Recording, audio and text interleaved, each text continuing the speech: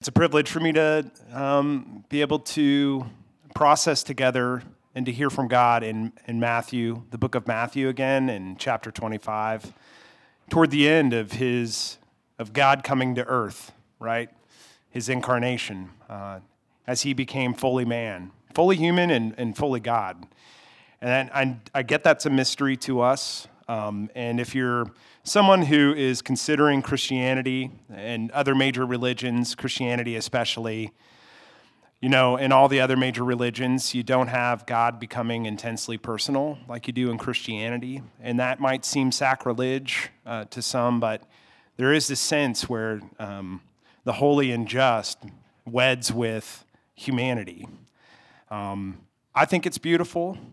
And I think that's something that we're constantly mining out what exactly that all means. But it is a God who comes to you. He doesn't just see the world in its predicament and just say, you go on and you try to mend everything on your own. You do it. And that's what a lot of major religion says. It's up to you to pass the peace and to bring healing to the nations, which is partly true. But how do we continue to do that day after day when we hear of all the kind of heartache that's going on in the world, and that we see, in my life, I notice that a lot because I'm a struggling Enneagram 4. So even if there's beautiful things, I still see the sadness in it somehow. So any 4s out there with me? All right. But there's so many beautiful things to be a part of too. Matthew 25, 31 through 46 has incredibly beautiful descriptions of what it means to be a part of the kingdom. Kingdom come, kingdom coming, kingdom will come in full. And Christ comes in, and it's the first fruits of that. He's ushering out the values of the kingdom. And we're going to see some beautiful characteristics of what that can look like together. But first, I want to pray for us before we read. I specifically want to pray for Ernest Reeves Jr., Mona's dad, who has some health concerns right now. Let me pray for us. Father, we're coming to this passage from different places. I know for me, I've got a million thoughts running through my mind about what these scriptures means. I've got illustrations galore. We only have a few minutes together, so help us mine out the wisdom, the things you want us to hear, that you would emblazon those upon our hearts, that we would become these people, those on the righteous path, those who are flourishing. Would you do that? I lift up specifically thinking about what it means to flourish in life, and sometimes when our minds are haunted or they betray us, which can often happen as we grow older sometimes, even at my age and younger. Our bodies are broken. And so I think about how that's hard. That's a hard transition in Ernest, who's dealing with his own grief on some of that, and Mona's mom. Would you give them an extra measure of grace to walk with hearts that are calm? That they would be open to seeing you work despite the circumstances. Lift him up in Christ's name. Amen. All right, Matthew 25. Listen as I read verse 31 through 46. When the Son of Man comes in his glory and all the angels with him, then he will sit on his glorious throne. Before him will be gathered all the nations, and he will separate people one from another, as a shepherd separates the sheep from the goats. And he will place the sheep on his right, but the goats on the left. Then the king will say to those on his right, "Come, you who are blessed by my Father, inherit the kingdom prepared for you from the foundation of the world. For I was hungry, and you gave me food. I was thirsty, and you gave me drink. I was a stranger, and you welcomed me. I was naked, and you clothed me. I was sick, and you visited me. I was in prison, and you came to me." Then the righteous will answer him, saying, "Lord, when did we see you hungry and feed you, and thirsty and give you drink? When did we see you a stranger and welcome you, or naked and clothe you? And when did we see you sick or in prison and visit you?" And the king will answer them, "Truly I say to you, as you did it to one of the least of these, my brothers and sisters, you did it to me. Then he will say to those on his left, depart from me, you cursed, into the eternal fire prepared for the devil and his angels. For I was hungry, and you gave me no food. I was thirsty, and you gave me no drink. I was a stranger, and you did not welcome me. Naked, and you did not clothe me. Sick, and in prison, and you did not visit me. Then they will answer, saying, Lord, when did we see you hungry or thirsty or a stranger or naked or sick or in prison and did not minister to you? Then he will answer them, saying, truly, I say to you, as you did not do it to one of the least of these, you did not do it to me. And these will go away into eternal punishment, but the righteous into eternal life. Whew, that's an interesting way to end a pericope, as they say in my sermon or my seminary days. It's an interesting way to leave us off before all hell breaks loose, literally. Jesus goes to the cross and people betray him, though he was this holy man from Palestine, the God-man, doing miraculous things, and they still betray him. Before that happens, he gives his final speech, and I know for many of us with sensitive ears, we hear the eternal punishment part and think, that's a bit harsh. Wow, they they failed to do a few things, and now they're on this path to what many have called hell. So what's all that about? We'll get into that a little bit. I can't say everything about it. Would love to sit down to a cup of coffee.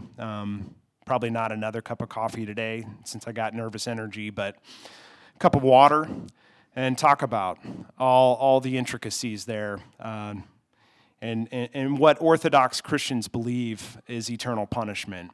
I'll talk a little bit about it, but I don't think that's the main thrust of the passage. The main thrust is in the core, in the body of it, right? He's talking about divine hospitality. I think there's a lot of debate on this, but I do think he's talking to especially Christian people or the church, but it includes all who are gathered. And that's what we see in verse 31. All are gathered around this throne. And he's just reminding them what the main point is. He's saying, keep the main point the main point. And what is it? Care for the least of these. Care for the least of these. And many of us are overwhelmed, right? Because we can look at our lives. I can look at my own life, and I wonder how I measure up to this list, to these propositions. What I don't think he's saying ultimately is that if you do these things, you're saved. You're square. You get fire insurance or whatever the nomenclature of the time is. You're good, right? I think he actually is trying to get them to reveal their own impoverishedness so that they understand who's in their midst instead of walking around with self-indulgent, egotistical eyes. I think that's ultimately where he's heading. But to get there, we're going to see two paths. One is the flourishing path. Thank you, Troy Kirk. And the other is, because he talked about, this sounds like flourishing. And then the second one is the withering path on the other side. And then I want to finally talk about what it takes or how we can know we're on the path that flourishes. All right, so first we look at the flourishing path, verse 34 through 40. 34 through 40, listen as I read. Then the king will say to those on his right, come, you who are blessed by my Father, inherit the kingdom prepared for you from the foundation of the world. For I was hungry, and you gave me food, and I was thirsty, you gave me drink. Stranger, you welcomed me. Naked, you clothed me. You visited me at the prisons. I was sick, and you helped me. All right? You gave thirsty. You did this to the least of these. He emphasizes toward the end of those little passages. He's talking about hospitality. What I don't want you to hear, these verses have been paraphrased in amazing spots, like Lady Liberty herself, who has a plaque on I think it's a plaque. I can't remember the last time I was there. I was not. I was 2 years old, it was 2 years ago, so I have no excuse to not see the plaque. But you might recall these words, and so I'll read these out loud. Give me your tired, your poor, your huddled masses yearning to breathe free, the wretched refuse of your teeming shore. Send these, the homeless, tempest-tossed to me. I lift my lamp beside the golden door. Beautiful, right? Beautiful words. Words like this have been used, and I dare say baptized, for incredible purposes. Immigration policies, how to think about people who are displaced. I don't think I totally dig the idea of wretched refuse of teeming shores. I've been to these places, and they're anything but that. Incredibly beautiful places that some in our culture might think are just, harsh and kind of hard places to live. But they're incredibly beautiful with incredibly beautiful people.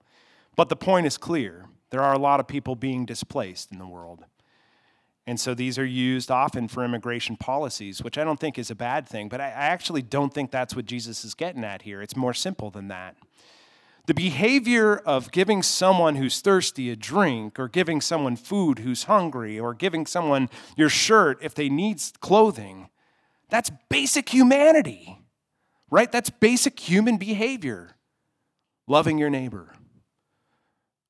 Right? And where do we see this? Because I think these words can be overwhelming. Does my life match up to this? Well, don't we see it for those who are caretaking little kids? Dad, I'm hungry. Dad, I'm thirsty.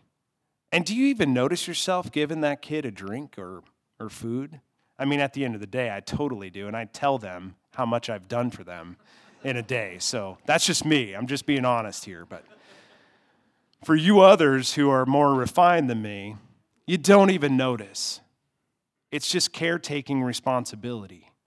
It's just what you do for people. And I think Jesus is just squaring up on that. He's squaring up to say, just don't think of these as for those who are part of non-governmental organizations in lands that are foreign. Or even here, starting up nonprofits. I think we need more of those. I think Christians should spearhead those. But some of us don't have the capacity or skill set to do those things. But you can hand someone water. You can give someone a bite to eat. You need clothing? You need a shirt? Sure, I've got plenty. Here, don't go without. You don't need to. Oh, you're new here? All right, come on in. We don't do things, we do some things good. We don't do all things good. Well, you can be a part of this fumbling crowd of clowns. Sure, come into my house. It's an open door policy. Refrigerator rights are yours. Right? It's hospitality. Of course, it's wild because Jesus is the has displayed the highest form of hospitality, giving up his own life. But he's not talking about sacrificial giving, just kindness. And folks who are from this region, first century Palestine, and even in modern day, this is just part and parcel of who they are, right? Like, we have these friends who are always trying to give us food, and we're like, have you seen me lately? Let me turn to the side and show you.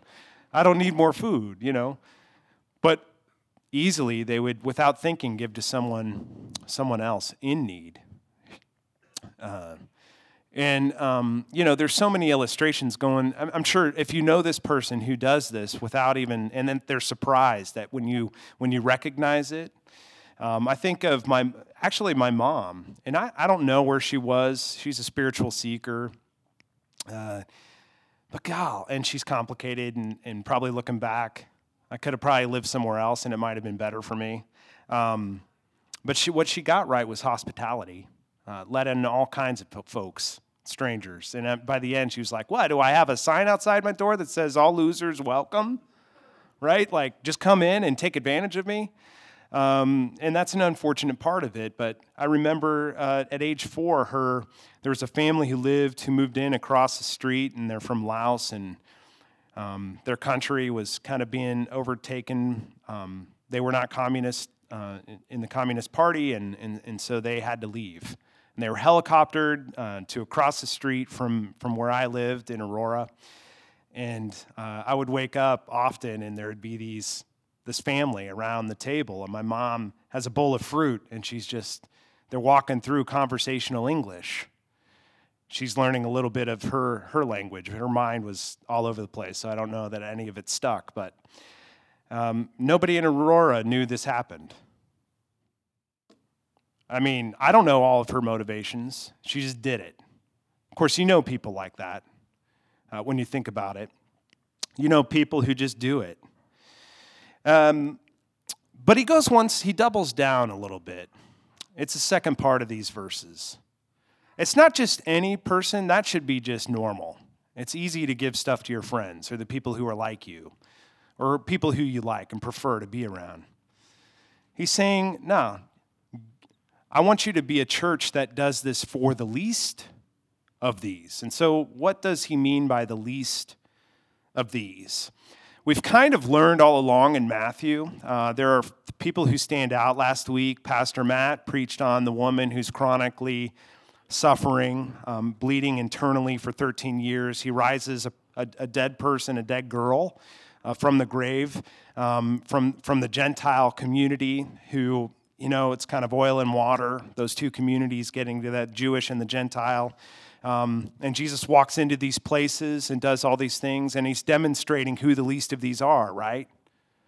It's the person who's chronically ill. It's the person in your society you most often might neglect or want to overlook, who's unimpressive, who doesn't bring anything to the table, doesn't in any way, move your life a notch or influence you in big ways. It might take a little more time to talk to. That's the least of these. And if you're someone that's your story, or you feel that that's your story, get used to God listening to you and being attentive and calling the church to be alert to the same people. And honestly, this convicts and pricks my heart. I have a daughter, Amelia, who passed away, many of you know. She was wheelchair bound. She suffered many things, brain injury, severe brain injury she had cancer and then blood infection and then meningitis, and that led to brain trauma. And we had to reorient ourselves to that life, right? And I was a slow learner, honestly. Because in my family and the Allens, we're always like, if you need something, just go and do it. You need to be strong, just go and lift weights. I mean, it was like, you go and do it. And this took some care to see and notice and observe. And not just to do the stuff with Amelia, to help her in her wheelchair and all the cares that went along with it. But my greatest teacher, I always say it's Amelia. She was first my greatest teacher in life, my greatest mentor. Not because it's not like, and it sounds like, it's like she actually was very patient with me as I fumbled over myself and I made mistakes and I thought poorly about our life. The other teacher was Jen. I told her I was going to share. She didn't know what. But she was someone who emulated this passage, encapsulated it in her life as she took care of Amelia. And she would climb into the bed, like all the time. And I was always like, oh yeah, you're making me do the rest of the stuff while you take a nap. But no, it wasn't that. Amelia could not move. She was largely immobile. And if someone was around her, maybe you'd largely just see disabilities instead of abilities. But Jen actually from the beginning could see her abilities and knew she had this voice to share to the world. She would, Jen would spend time getting the right equipment for our house, She got Amelia a mobile wheelchair that she could just move with her, and she was a wild one, spinning out cookies in the front yard. She would not have those wheelchairs, that equipment, if Jen didn't advocate. Because a lot of people would have seen her and says, there's a lot of obstacles there. She's probably not a lot going on. Jen knew there was a lot going on. Mining out her voice, helping someone in need, not overlooking the least of these, not overlooking the people who can't give you much, that you might not gain from in this life. Do you see those kinds of folks in your life? When you see those folks, what are some of those first thoughts? This is not a judgment call, because Jesus is not parsing out the motivations of our hearts right now. He's simply saying, just go and do it. And as you go and do it, taking care of the least of these, your heart will change. And so who are those people? And one of the application points is just, would God grow your eyes and ears to see, not to avoid, but to draw near to the least of these? Sometimes our kids in our culture are those people. If you're a kid who's felt ignored by adult folks, I'm sorry. You have an incredible voice to share. Looking, seeing, drawing near. But the second path, and I think when you see that happen, when you see someone's voice heard for the first time, like Amelia's, people start changing. It's just this salty effect. It's light. People start to flourish because they get outside of themselves and they become better versions of themselves. And I know that happened to me when I started to finally see. But the other part of these verses is not just that kind of divine hospitality for the least of these, but there is another side of it, right? That dark side of it. In the passage, it's the withering path. None of us want to be on this path. If you're not a Christian, you're like, it sounds like the same kind of fire brimstone talk. It is not. I hope it's not. I know ultimately you don't want to be on that path. We'll look at what it looks like, and then we'll see how you can be on the path that flourishes.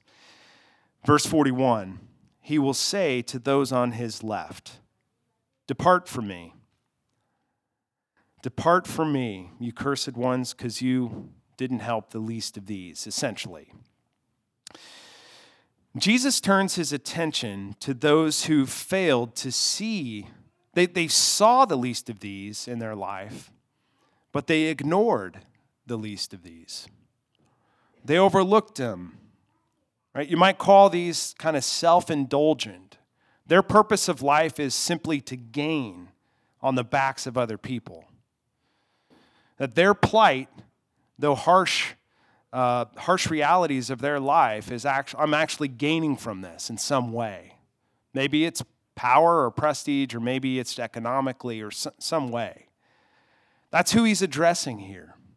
I think specifically in this context, he's addressing the religious leaders who have made up all of these rules to follow, that they're able to follow, but very few else could follow on that kind of standard.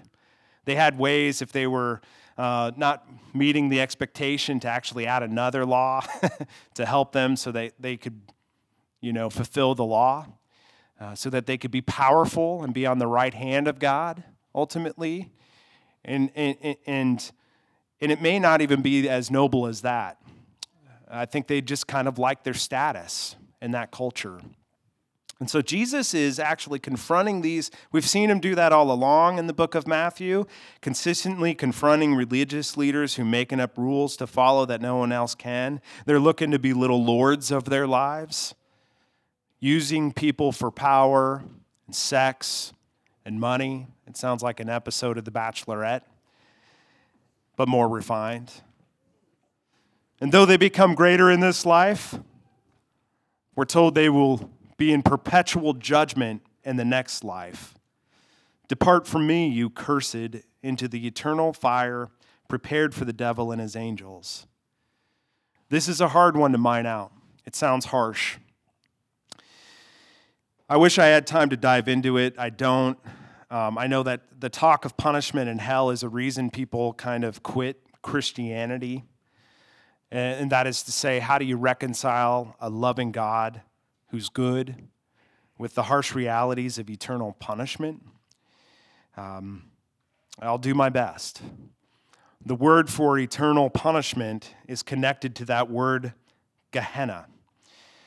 It's sometimes translated as hell, a lot of time just eternal punishment. It refers to a real region in first century Palestine and before that time, where truly there were horrific things happening.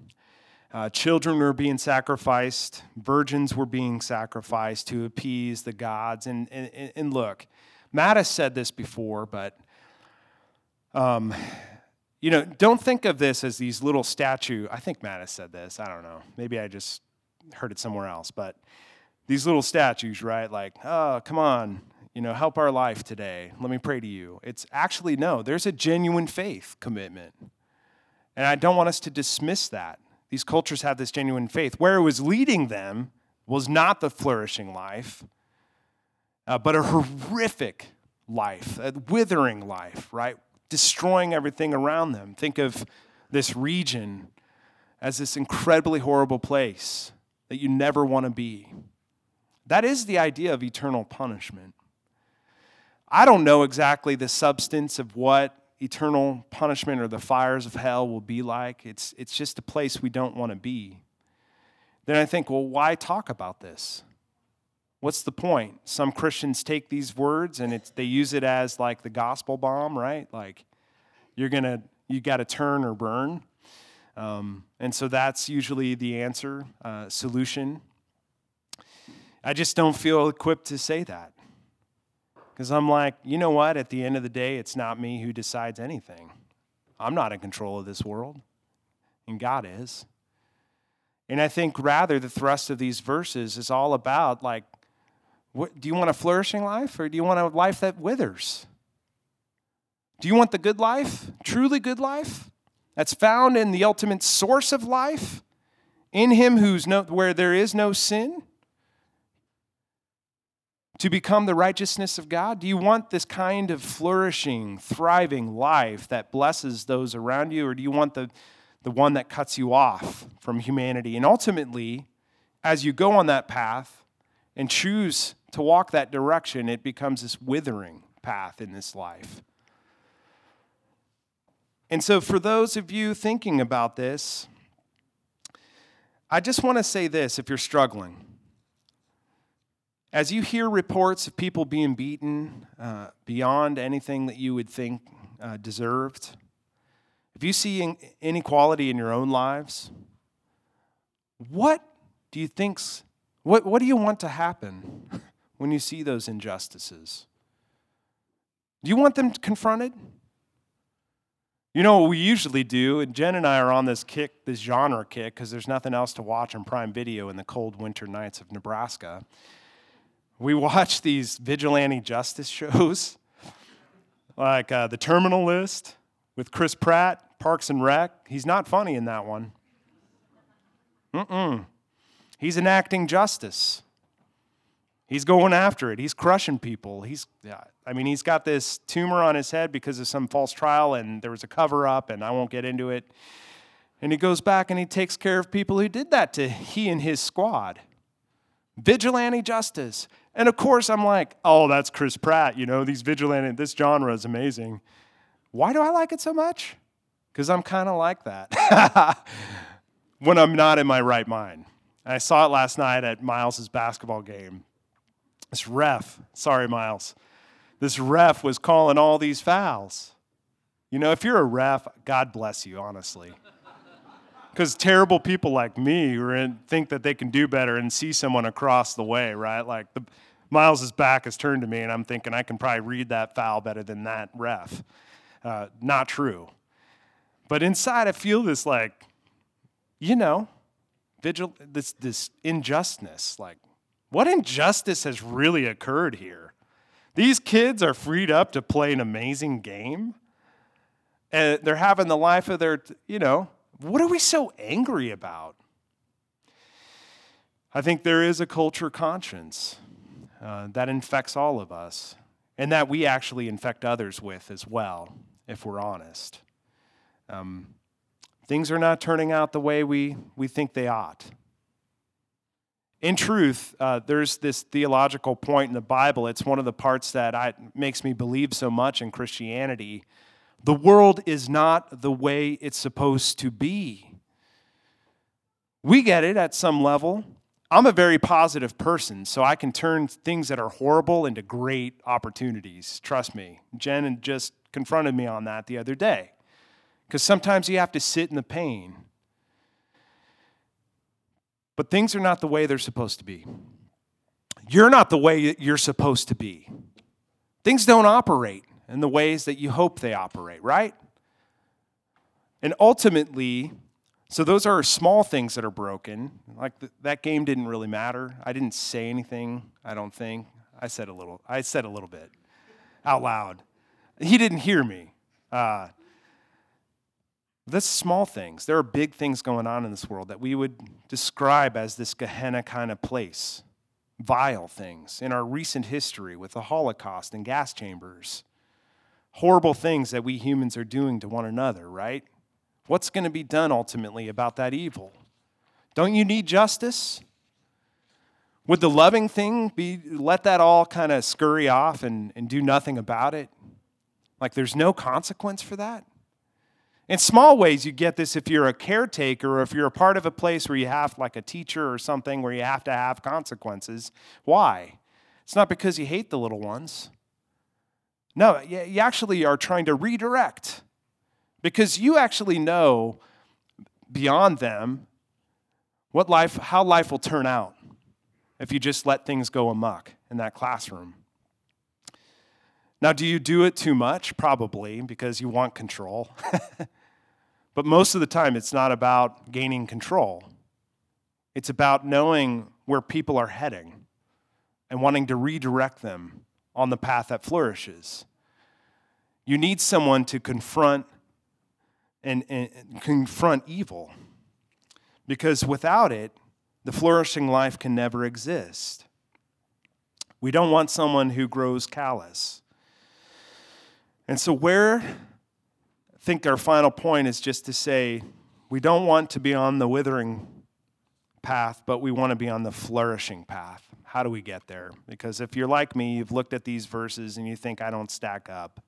Have I really done enough service for the least of these? So where's the hope? And I think it's there. In 25, Jesus in his final speech, this is what he says about evil in the world. I show up. I'm not a God who ignores it. And he says this in verse 31. Look there with me. When the Son of Man comes in his glory, and all the angels with him, the host of angels. And I don't know if it's real angels like the angels described throughout the Bible. Probably. I think it includes the host of heaven. Those who've fallen asleep in the Lord, who will rise up again. This crowd of witnesses we see in Hebrews 11 are with him. This party is happening when Jesus will show up again. And he takes his seat on the throne. Not as like what we think of kings of today or rulers of today or whoever's in charge of things, right? You don't really know if you can quite trust them. There's always two sides to them. That's not this. Revelation has this description of what this throne looks like, and from it is flowing these healing waters, and that's symbolic. Maybe really water at some point will heal us. I don't know. I actually think that's probably just descriptive of the idea that from the hands of this great King and Savior, the just one, comes healing, and so that the nations are actually healed. So all the things that you see in your own heart and in the world will be no more. Pretty amazing when he sits on his glorious throne. And what is he doing? He's inviting you to come. If you hear his voice this morning and you don't know where you stack up, do you hear him say, come? If you don't hear him say, come, what is it? There are probably really good questions you're asking about who this God is. And I probably would just tell you you're probably on that right path. Because the people who are on the withering path are not asking questions. Not until they're confronted. They're ignoring the fundamental human things of life. They're ignoring it, using people for just gain. They're not asking these questions about who this God is. And if you are, you're probably on that flourishing path. I dare say that you are. You can't will yourself onto that path. And what it takes is seeing Christ as offering the better way, the life that flourishes, the kingdom life. And how do we get it? Jesus gives it to us. And temporarily we see him do this, right? He becomes the ultimate least of these. He was mocked, he was scorned, he was crucified, he was humiliated. And at Easter then, what happens? He's raised from the dead. Justice and mercy occur at the same moment in time as the curse is reversed. And those who've surrendered to him, they receive his righteousness. They receive his blessing. He extends it from his resurrection. And that sounds fantastic and phenomenal and mysterious and hard to swallow. If this is your first time to Christian circles, I get it.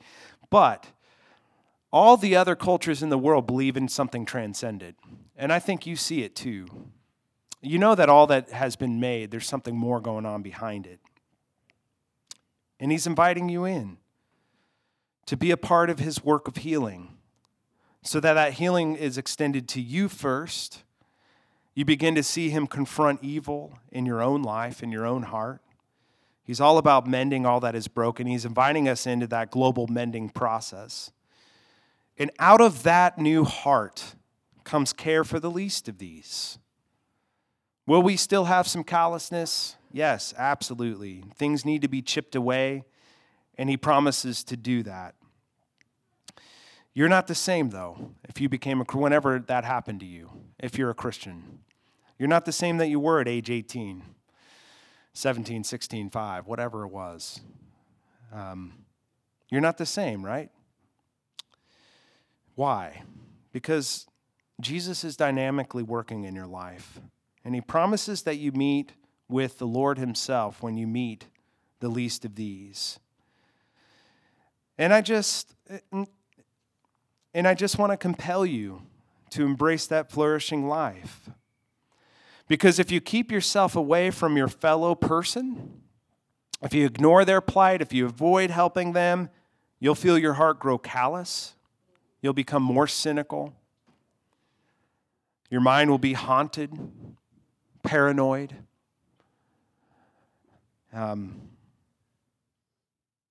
I don't know if you've seen that in life. Instead, I want you to seek goodness. Offer the best hospitality. Go above and beyond just offering a drink. Have you ever received great hospitality? Let me just end with this thought. You want more of it. When Jen and I go into someone's home and they've received us, and you've actually felt like a human, like they're not trying to show you all their incredible talents and look what I did, but they actually are all about you and you're flourishing and who you are as a person and mining out your strengths. And sometimes that's annoying, I know, because you're like, I don't want to be bugged today because I'm tired. But in the best case scenario, let's say you're ready to receive it. You walk away changed. What do you remember about that hospitality? Maybe it's the food. Maybe it's the drink. Certainly that's a part of it. Isn't it the people, though? And how they attuned to you and saw you? Yeah, it's the people. That is the kind of church. That's what Jesus is saying. Let that mark the church. Let that mark us here. And as we go out into this world, salt and light, and notice the least of these. Not doing sacrificial things or starting these big organizations necessarily, though we need to support those. but noticing needs and using your talents to help. Could we be that kind of church? Let's pray that into action. Christ, thank you for these words. There's more to be said, for sure, praying that anything false would fall to the ground and die, and that you would remain the one on the throne. That we would be so excited, and I don't know what the word is, full of wonder at your glorious throne. Even to think the kinds of people there are people like these ordinary folks like us, and who've fallen asleep in the Lord. Ultimately, that can be a scary thing, thinking about death, until you realize, look, there's this place prepared for those who bound themselves to Christ and find themselves with no other hope in life except for Him. It's this huge party that brings the kingdom. And I think that's just a wonderful thought to say or to think about. So I lift this up. I pray we become that kind of church. And it's in Christ's name that I pray. Amen.